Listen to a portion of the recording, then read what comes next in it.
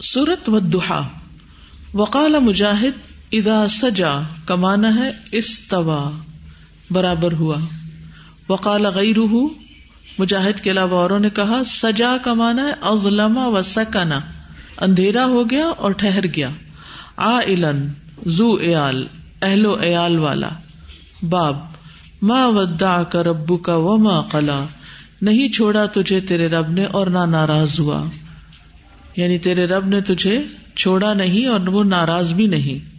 اصل میں نبی صلی اللہ علیہ وسلم کے جو دشمن تھے، جو آپ کے مخالفین تھے، وہ ایسے مواقع کی تلاش میں رہتے تھے جس سے وہ اپنے اندر کا بغض نکال سکیں. تو اس بارے میں حدیث آتی ہے حدثنا احمد بن یونس حدثنا زہیر حدثنا الاسود بن قیس قال سمعت جندب بن سفیان رضی اللہ عنہ قال اشتکا رسول اللہ صلی اللہ علیہ وسلم نبی صلی اللہ علیہ وسلم کو کچھ تکلیف ہو گئی. فلم یقم لیلتین او ثلاثا تو آپ نے 2 یا 3 رات قیام نہیں کیا. فجاءت امرأۃ تو ایک عورت آئی. فقالت کہنے لگی یا محمد اے محمد صلی اللہ علیہ وسلم انی لارجو مجھے یوں محسوس ہوتا ہے ان یکون الشیطان کا قد ترکک کہ تمہارے شیطان نے تمہیں چھوڑ دیا ہے. یعنی تلاوت کی آواز نہیں سنی تو کہا کہ تمہارے شیطان نے تجھے چھوڑ دیا ہے. اشارہ تھا کہ تمہارے پاس جبریل علیہ السلام نہیں آئے. فرشتے کو وہ شیطان کہہ رہی ہے.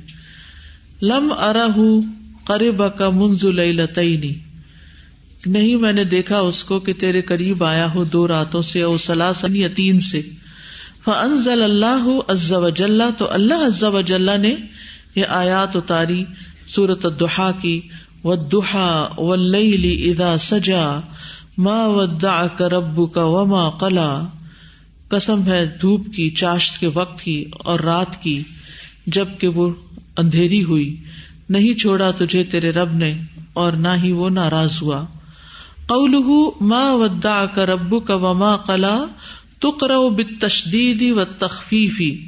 ما ودعک یوں بھی پڑھا گیا ہے بمعنی واحد ایک ہی مطلب ہے. ما ترکک کہ آپ کو نہیں چھوڑا، ربک آپ کے رب نے.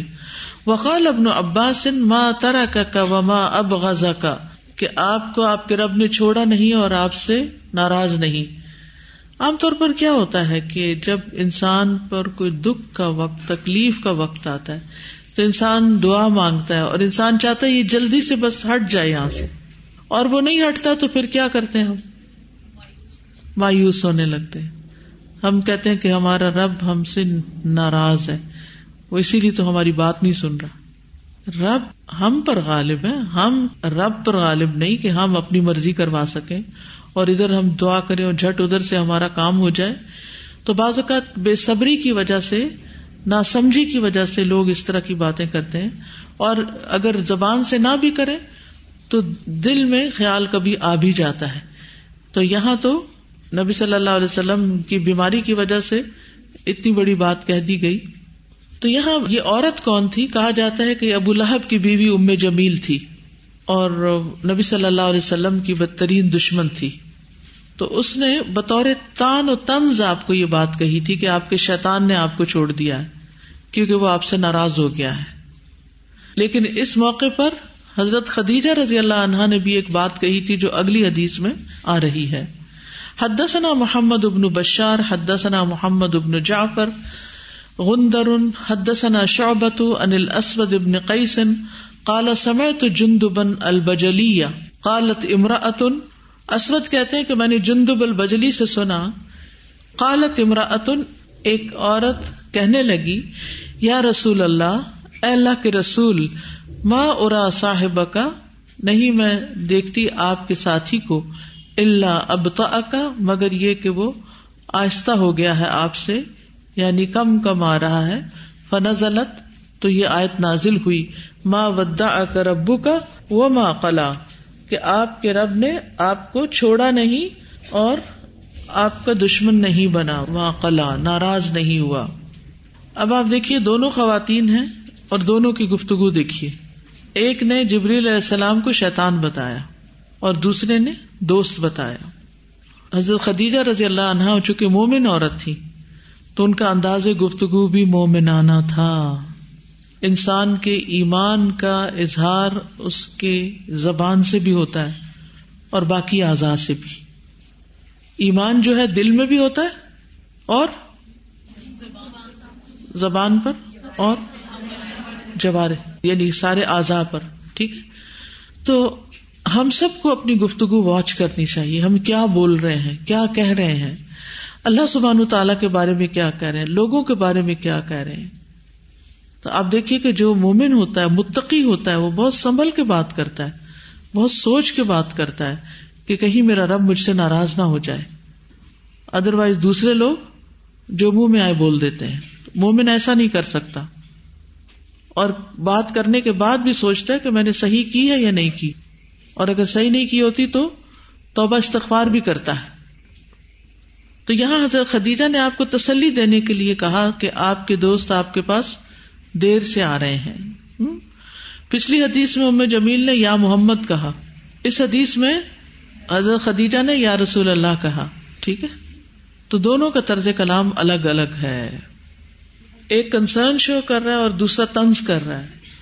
اس سے یہ بھی پتا چلتا ہے کہ جو آپ سے محبت کرتا ہے، جو آپ کی کیئر کرتا ہے، اس کی زبان کیسے ہوتی ہے، اور جو آپ کا دشمن ہوتا ہے چاہے ظاہری چاہے باطنی. یہ بھی آپ دیکھ لیجئے کہ کچھ لوگ اوپر سے آپ کے دوست بنے ہوئے ہوتے ہیں، لیکن وہ آپ کو ایسی ایسی سناتے ہیں کہ دل کی عداوت چھلک رہی ہوتی ہے. اس قدر ٹانٹ کرتے ہیں، سامنے ہو پیچھے ہو کچھ نہ کچھ لگائے رکھیں گے. جیسے ایمان زبان سے بھی ظاہر ہوتا ہے، ایسے ہی دشمنی بھی زبان سے ظاہر ہوتی ہے. تو زبان انسان کے اندر کا حال بیان کرتی ہے. ٹھیک ہے، یہ معاشرے میں بھی ایسے رویے نظر آتے ہیں نا کہ خدا نخواستہ کسی پہ کوئی برا وقت آئے تو جو خیر خواہ نہیں ہوتے وہ کہتے ہیں کہ دیکھا اب آیا نا ان کے اوپر برا وقت، اور یعنی اس پہ برا وقت آیا اور یہ اس کے اعمال ہی ایسے ہوں گے، اس طرح کی باتیں کرتے ہیں. اور جو خیر خواہ ہوتے ہیں وہ آ کے پوچھتے ہیں کہ کوئی مدد چاہیے، کوئی وہ ہے، آپ کے لیے کیا کریں کہ آپ اس سے باہر. اس کو شماتت الاعداء کہتے ہیں نا، دشمن کا خوش ہونا، اس سے پناہ مانگی گئی ہے. دوائے شافی میں ہم نے پڑھا تھا کہ زبان دل کی کفگیر ہے، جو دل میں ہوگا وہی باہر نکالے گی. جی ہاں. السلام علیکم استاذہ، یہ نا سورت مجھے بہت اٹریکٹ کرتی ہے. حالانکہ ابھی میں نے اس طرح سے پورا قرآن تو باقاعدہ ترجمے کے ساتھ نہیں پڑھا، بلکہ بالکل ابھی خود بھی نہیں پڑھا تھا اتنا. تو ایک دفعہ میں بہت اپسیٹ تھی، کچھ پرابلمز ایسی، تو جب کھولا تو یہی نا کہ اللہ نے تمہیں نہیں چھوڑا، وہ تم سے بیزار نہیں ہوا. تو استاذہ اسی ٹائم میں نے نا قلم اٹھایا اور روتے روتے ایک تھوڑی سی لکھی کہ اس میں کہ تھا کہ پتہ نہیں اب ورڈز کیسے ہیں، لیکن میں نے لکھی کہ تن میں جھانکا من میں جھانکا، اندر باہر کوئی نہ پایا، بار بار خود کو تنہا پایا، پیاروں سے پوچھا کہاں ہو پیارے، وہاں سے بھی کوئی جواب نہ آیا، ٹپ ٹپ آنسو باہر نکلے، دل پھر گڑ گڑایا، آنسو پھر سے باہر نکلے، جو ہی نگاہ کو اوپر اٹھایا وہاں سے لبے کی صدا آئی، روتے روتے مصحف کھولا، سامنے ہی ان الفاظ کو پایا، نہ تجھ سے بیزار ہوا ہوں نہ ہی تجھ سے ناتا توڑا، آنسو پھر سے باہر نکلے، دل شرمندگی سے گڑگڑایا، اتنی محبت وہ کرتا ہے مجھ سے، کیوں یہ دل دنیا کی محبت میں الجھایا. ماشاءاللہ، بہت اچھا. سورت سے بھی اور یہ دونوں احادیث جو ہے، یہ جو ابھی کمپیریزن ہوا ہے، یہ دونوں سے نا دو رویے، دو مزاج اور دو انداز پتہ چل رہے ہیں ہمیں، اور دو کردار. اللہ تعالیٰ کا بھی یعنی انداز کتنا شفقت والا ہے اور کتنی رحمت والا ہے نبی صلی اللہ علیہ وسلم کے لیے، اور پھر آپ سے محبت کرنے والوں کا بھی، اور جو آپ سے نفرت کرنے والے تھے یا آپ کے خلاف تھے ان کا انداز کتنا سخت بھی ہے. اور مطلب یہ جو لفظ اس خاتون نے بولا تھا، میں تو یہ سوچ رہی تھی کہ اس وقت کتنی تکلیف ہوئی ہوگی نبی صلی اللہ علیہ وسلم کو جب اس نے یہ جملہ بولا ہوگا کہ آپ کے شیطان نے چھوڑ دیا. سازا اس میں جو یہ ہے نا کہ ما ودعک ربک وما قلی، اور اسی سے اگلی آیت میں اللہ تعالیٰ نے فرمایا وللآخرۃ خیر لک من الاولی. تو دنیا میں اگر کوئی نعمت چھن جائے انسان سے تو یہ اس بات کی علامت نہیں ہے کہ اللہ تعالیٰ ناراض ہے ہم سے. یعنی اللہ تعالیٰ کا کوئی چیز دینا یا کوئی چیز لے لینا یہ اللہ تعالیٰ کی طرف سے یعنی ایک آزمائش ہو سکتی ہے انسان کے لیے، لیکن اس بات سے اس کا نہیں پتہ چلتا کہ اللہ تعالیٰ ناراض ہے یا راضی ہے. تو اسی لیے اللہ تعالیٰ یہ کہہ رہے ہیں کہ اگر وحی رکی یا جیسے وحی کا بھی پیچھے ذکر آیا، اور یہاں پر یہ کہ کچھ وقفہ بیچ میں آیا تو یہ وجہ نہیں تھی کہ نبی کریم صلی اللہ علیہ وسلم سے اللہ تعالیٰ ناراض ہو گئے تھے. پھر آگے بھی اللہ تعالیٰ نے اسی صورت کے اندر مزید جو نبی صلی اللہ علیہ وسلم پر نعمتیں کی اس میں بھی دونوں دکھائے کہ ایک وقت اسر تھا، الم یجد کا یتیما فآوا، کہ ایک وقت تھا کہ تم یتیم تھے اور اس کے بعد اللہ تعالیٰ نے تمہیں پناہ دی. پھر اسی طریقے سے لا علم تھے تو اللہ تعالیٰ نے تمہیں ہدایت دی، اور پھر یہ کہ تم تنگ دست تھے تو اللہ تعالیٰ نے تمہیں غنی کر دیا. تو یہ دونوں حالتیں انسان کی زندگی میں آتی ہی رہتی ہیں، کبھی تنگی ہے کبھی آسانی ہے. ان مع العسر یسرا، بالکل دونوں چیزیں ساتھ ساتھ ہیں. اس لیے کبھی عسر میں یہ نہیں سوچے انسان کہ اللہ تعالیٰ نے مجھ سے ناراض ہو گیا ہے یا چھوڑ دیا ہے مجھے. بالکل اچھا ہی گمان رکھے. خدیجہ رضی اللہ تعالی عنہا کا رول اور کیریکٹر اتنا زیادہ کھل کے اس حدیث میں واضح ہو رہا ہے، اور حدیث میں اور مورخین لکھتے ہیں کہ کوئی بھی تکلیف آپ صلی اللہ علیہ وسلم کو جب عادات سے پہنچتی تھی تو کوئی غم ایسا نہ تھا جب وہ خدیجہ رضی اللہ تعالی عنہا سے شیئر کرتے تو وہ ہلکا نہ کر دیتی. تو وہ ہمیشہ انہوں نے ان کا دکھ درد بانٹا، اور اسی لیے ہم دیکھتے ہیں کہ پھر ساری زندگی آخری سانس تک وہ ان کو یاد کرتے رہے. تو جو گفتگو ہے وہ عام زبان میں کہتے ہیں نا کہ تخت پہ بھی بٹھا دیتی اور تختے پہ بھی چڑھا دیتی. بالکل اسپیچ از ویری امپورٹنٹ. بالکل اسی کو اگر پچھلی والی آیات سے دیکھیں نا، یہ جو بات آ رہی ہے کہ جس نے دیا، کیونکہ بعض دفعہ صرف مال تھوڑی دیتے ہیں ہم، یہ جو جذبے دیتے ہیں، الفاظ دیتے ہیں، کسی کو تسلی دیتے ہیں، موٹیویشن دیتے ہیں. اور جس نے بخل کیا، یعنی پیچھے دونوں کمپیریزن وہی والی بات ہے، دو کیریکٹرز کو دیکھا جائے تو یہ بالکل عام زندگی میں عام معاملات میں بھی نظر آتے ہیں. جو بھی آپ نے بات کہی کہ الفاظ کے اندر بعض دفعہ ہم ایسے کچھ لوگ ہوتے ہیں دے کر بھی ڈرتے رہتے ہیں، تقویٰ ان کا وہ رہتا ہے، اور پھر اس کی تصدیق کرنا. یہ بہت اہم بات آپ نے بتائی، کیونکہ ہم بعض دفعہ نیکی کر کے کہتے ہیں آج کل کا دور نہیں ہے نیکی کرنے کا. یعنی یہ کیا الفاظ کیا ہیں؟ کذب بالحسنى. یا اسی طرح ہم کہتے ہیں کہ آج کل بزنس میں ایمانداری نہیں چل سکتی، آج کے دور میں یہ نہیں ہو سکتا. یعنی یہ تو باقاعدہ اس آیت کے اگر اس کو کانٹیکسٹ میں دیکھا جائے تو ہم یعنی نیکی کو باقاعدہ اس کی تکذیب کر رہے ہیں اپنے ہی الفاظ کے اندر، نہ صرف الفاظ سے بلکہ اپنے عمل سے بھی پھر ثابت کرتے ہیں وہ غلط کام کر کے کہ آج کل کیونکہ جینوئن طریقہ یہی ہے بزنس کو چلانے کا یا اس کا دھوکہ دو. بالکل استاد، جیسے کہ ان کے پتہ چلتا ہے کہ بیوی عموماً جو ان سی ہیں ان کا مزاج ایسا ہوتا ہے کہ جب کوئی صاحب آتا ہے یا دوست آتا ہے شوہر کا تو وہ اس سے تنگ پڑتی ہیں، کیونکہ وہ انہیں لگتا ہے کہ وہ وقت لے لیں گے ان کا، اور وہ تو یہاں پہ ہمارا ٹائم چلا جائے گا.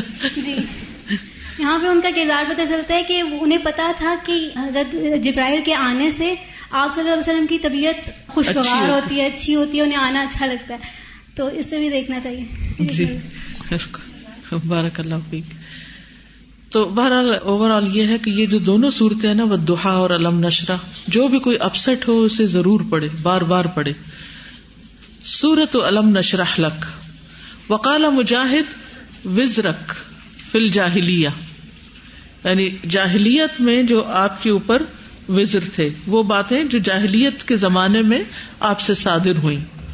انقض اثقل، بوجھل ہو گیا. مع العسر یسرا. قال ابن عیینہ ای مع ذلک العسر یسرا آخر، کہ اس عسر کے ساتھ دوسری یسر بھی ہے، یعنی عسر بیچ میں ہے، ایک یسر ادھر ہے ایک ادھر ہے. کقولہ هل تربصون بنا الا احدى الحسنیین، کہ نہیں تم انتظار کرتے ہمارے بارے میں مگر دو میں سے ایک بھلائی کا. یعنی زندگی رہی تو بھی، کامیابی ہوئی تو بھی بھلائی، اور اگر شہادت ملی تو بھی بھلائی. ولن یغلب عسر یسرین، اور نہیں ہرگز غالب آ سکتا عسر دو یسر پر. وقال مجاہد فانصب، اور مجاہد نے کہا فانصب فی حاجتک الی ربک، اپنی حاجت میں اپنے رب کی طرف، یعنی جم کے دعا کرو. ویذکر عن ابن عباس الم نشرح لک صدرک، ابن عباس سے ذکر کیا جاتا ہے کہ الم نشرح لک صدرک کا معنی ہے شرح اللہ صدرہ للاسلام، کہ اللہ نے ان کا سینہ اسلام کے لیے کھول دیا تھا. تو یہ ہے باب الم نشرح لک صدرک، کیا ہم نے تیرے لیے تیرا سینہ کھول نہیں دیا. یہاں جو بات کی گئی نا کہ ایک تنگی کے ساتھ دو آسانیاں ہیں، یہ بڑی غور کرنے کی بات ہے. ایک تنگی دو آسانیاں، لیکن ہمیں ایک آسانی کے ساتھ دو تنگیاں نظر آتی ہیں، بالکل الٹا.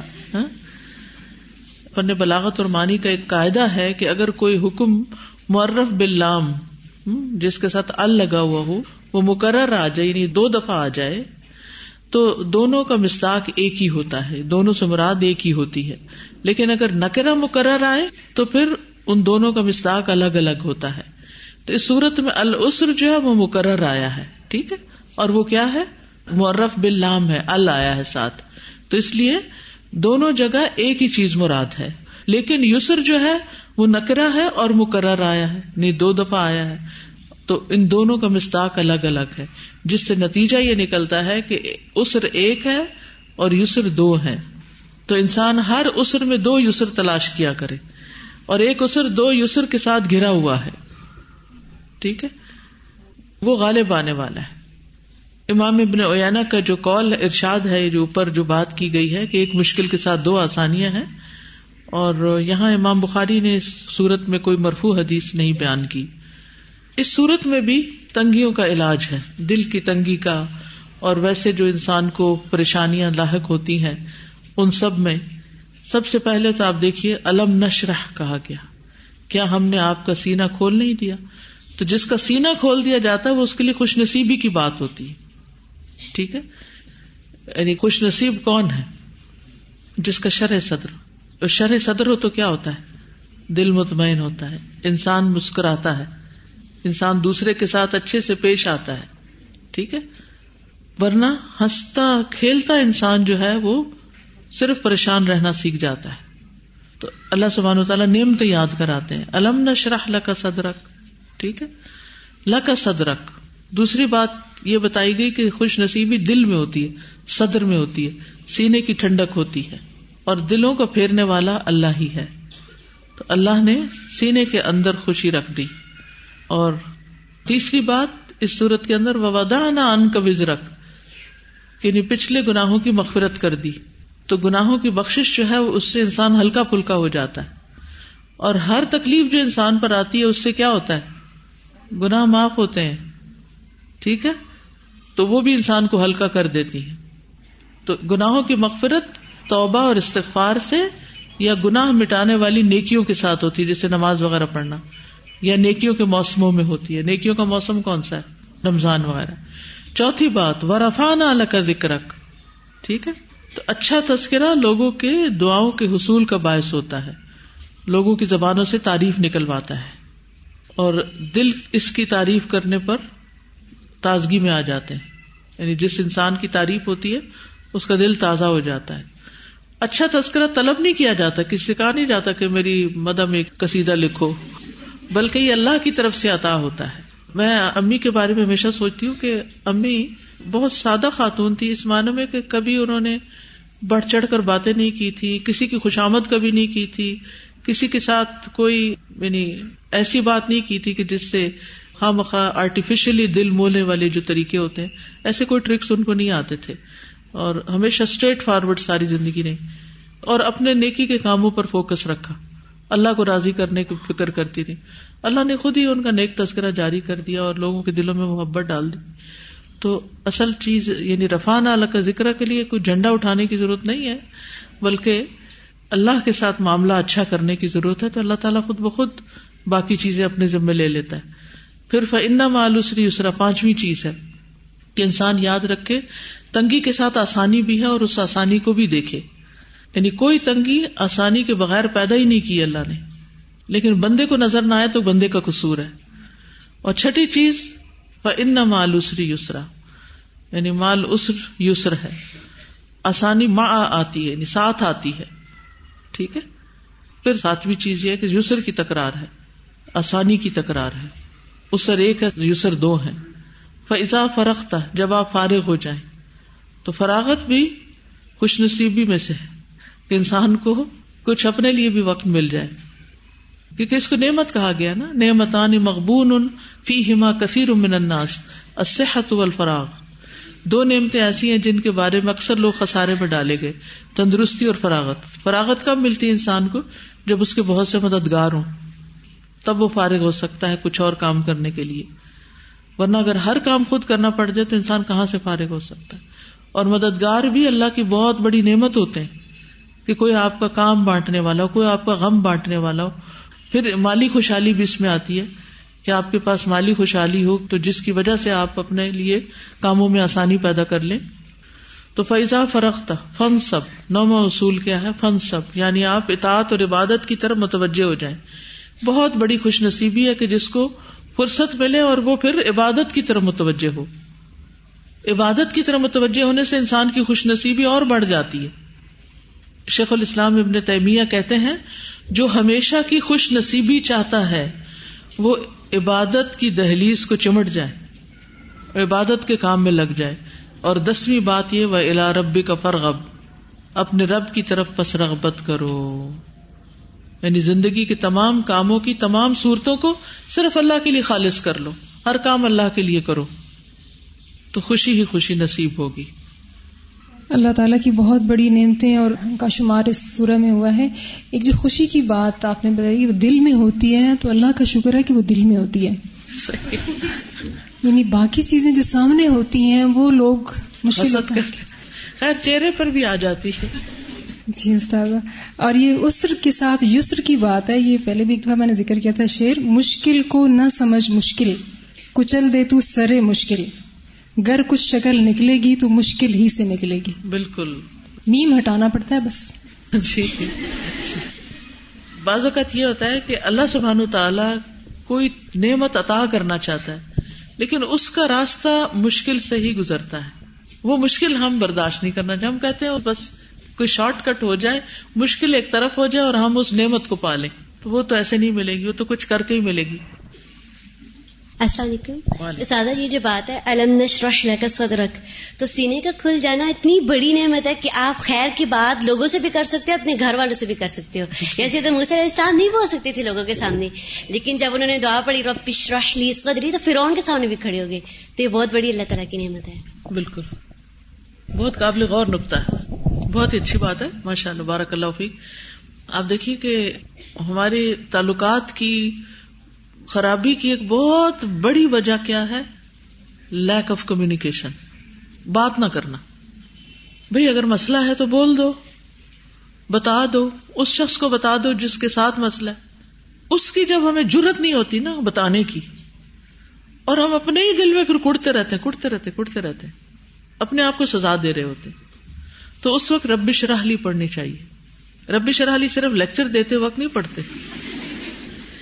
اگر کسی سے بات کرنے میں مشکل پیش آ رہی ہے تو اس وقت بھی پڑھنی چاہیے، کیونکہ جب آپ اپنا نقطہ نظر کنوے کر دیتے ہیں تو آپ اس مشکل سے باہر نکل آتے ہیں، ورنہ اسی میں گرفتار رہتے ہیں.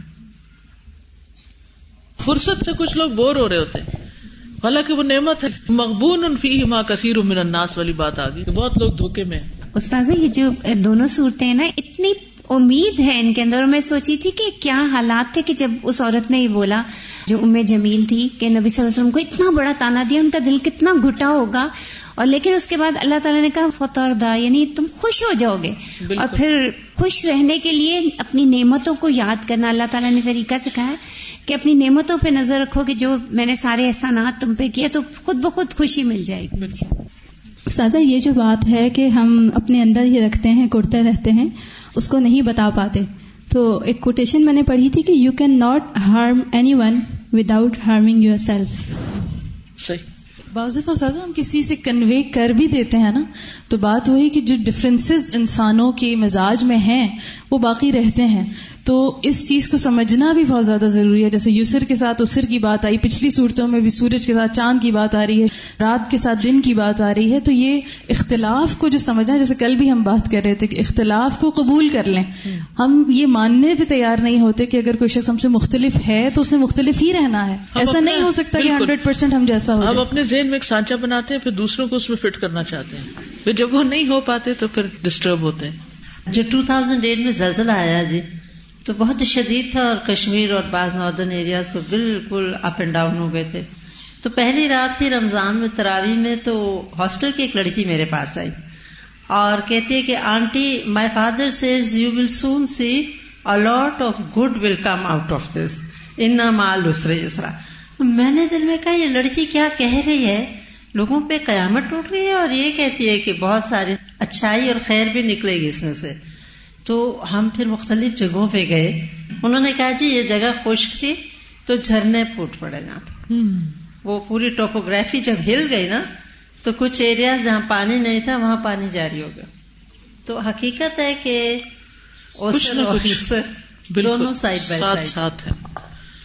جب یسر نظر نہ آ رہا ہو نا تو اللہ سے مانگا کریں کہ اللہ اس عسر کا یسر مجھے دکھا دے. سورۃ والتین. وقال مجاہد هو التین والزیتون الذی یاکل الناس، کہ یہ انجیر اور زیتون ہیں، فگز اینڈ اولیوز ہیں جو لوگ کھاتے ہوتے ہیں. یقالو کہا جاتا ہے فما یکذبک فما الذی یکذبک بان الناس یدانون باعمالہم، یعنی کیا وجہ ہے کہ تم اس بات کو جھٹلاؤ کہ لوگوں کو ان کے اعمال کا بدلہ دیا جائے گا. کأنہ قال ومن یقدر، گویا کہ اس نے کہا اور کون قادر ہے اس بات پر، الا تکذیبک، آپ کی تکذیب پر، بالثواب والعقاب، کہ عذاب اور ثواب کو جھٹلائے. یعنی کوئی بھی ثواب اور عقاب کو جھٹلانے پہ قادر نہیں، یہ مطلب. حدثنا حجاج بن منہال حدثنا شعبہ قال اخبرنی ابی قال سمعت البراء رضی اللہ عنہ ان النبی صلی اللہ علیہ وسلم کان فی سفر، نبی صلی اللہ علیہ وسلم سفر پر تھے. فقرأ فی العشاء، تو آپ نے عشاء کی نماز میں پڑھی، فی احدى الرکعتین، 2 رکعتوں میں سے ایک میں، بالتین والزیتون، سورۃ التین. تقویم کا معنی ہے الخلق. خلق کا کیا معنی ہوتا ہے؟ تخلیق، پیدائش. ایک اور روایت میں آتا ہے کہ براء بن عازب کہتے ہیں، یہ اوپر بھی براء بن عازب کی روایت. دوسری روایت میں آتا ہے کہ میں نے آپ سے زیادہ خوبصورت آواز والا کوئی نہیں دیکھا. حافظ ابن حجر کہتے ہیں کہ دوسری روایات سے پتہ چلتا ہے کہ رسول اللہ صلی اللہ علیہ وسلم نے عشاء کی دوسری رکعت میں سورۃ القدر کی تلاوت کی تھی. پہلی میں التین اور دوسری میں القدر. بیچ میں ان دونوں کے کون سی آتی ہے؟ اقرا بسم ربک الذی خلق. تو وہ آپ نے چھوڑ کے، اچھا میں بھی کبھی کبھی یہی کرتی ہوں کیونکہ اس میں سجدہ آتا ہے نا، اقرا بسم، اور پھر سائز بڑا ہے. اگر پہلی میں 3 پڑھیں تو دوسری کا پھر طویل ہو جاتی، تو پھر القدر پہ چلے جاتے ہیں. سورۃ اقرا بسم ربک الذی خلق. حدثنا قتیبۃ حدثنا حماد عن یحیی بن عتیق عن الحسن قال اکتب فی المصحف فی اول الامام بسم اللہ الرحمن الرحیم. قتیبہ کہتے ہیں کہ ہم سے حماد اور انہوں نے یحیی بن عتیق اور انہوں نے حسن بصری سے روایت کیا. کالا کہا اکتب لکھو، فی المصحف قرآن مجید میں، فی اول الامام فاتحہ سے پہلے، بسم اللہ الرحمن الرحیم. وجعل بین السورتین خطا، اور ہر 2 سورت کے بیچ میں لکیر لگا دو. یعنی بسم اللہ نہیں لکھو کیونکہ اختلافی مسئلہ نا کہ بسم اللہ سورتوں کا حصہ ہے یا نہیں. تو حسن بصری کے نزدیک شروع میں 1 دفعہ لکھ دو بس، اس کے بعد صرف لکیر لگا دو. جبکہ اس کے برعکس کہا یہ جاتا ہے کہ 2 سورتوں کے درمیان فرق کرنے والی چیز بسم اللہ تھی. وقال مجاہد نادیہ عشیرتہ، نادیہ کا معنی اس کا خاندان. الزبانیہ الملائکہ، زبانیہ کیا ہے؟ فرشتے. وقال معمر نے کہا الرجع کا معنی المرجع، لوٹنا. لنصفعا قال لنأخذن، اس کا معنی ہے ضرور ہم پکڑیں گے. وَلَنَصْفَعًا بِالنُّونِ وَهِيَ الْخَفِيفَةُ، اور نون خفیفہ کے ساتھ بھی ہے، یعنی لَنَصْفَعَنَّ بھی ہے اور لَنَصْفَعًا بھی ہے. صفعت بِيَدِهِ أَخَذْتُ، صفعت کا معنی ہے اس کے ہاتھ سے میں نے لے لیا. سبحانک اللہم وبحمدک اشہد ان لا الہ الا انت استغفرک واتوب الیک. السلام علیکم ورحمۃ اللہ وبرکاتہ. بسم اللہ الرحمن الرحیم. والعصر ان الانسان لفی خسر الا الذین آمنوا وعملوا الصالحات وتواصوا بالحق وتواصوا بالصبر. اللهم صل على محمد وعلى آل محمد كما صليت على إبراهيم وعلى آل إبراهيم إنك حميد مجيد اللهم بارك على محمد وعلى آل محمد كما باركت على إبراهيم وعلى آل إبراهيم إنك حميد مجيد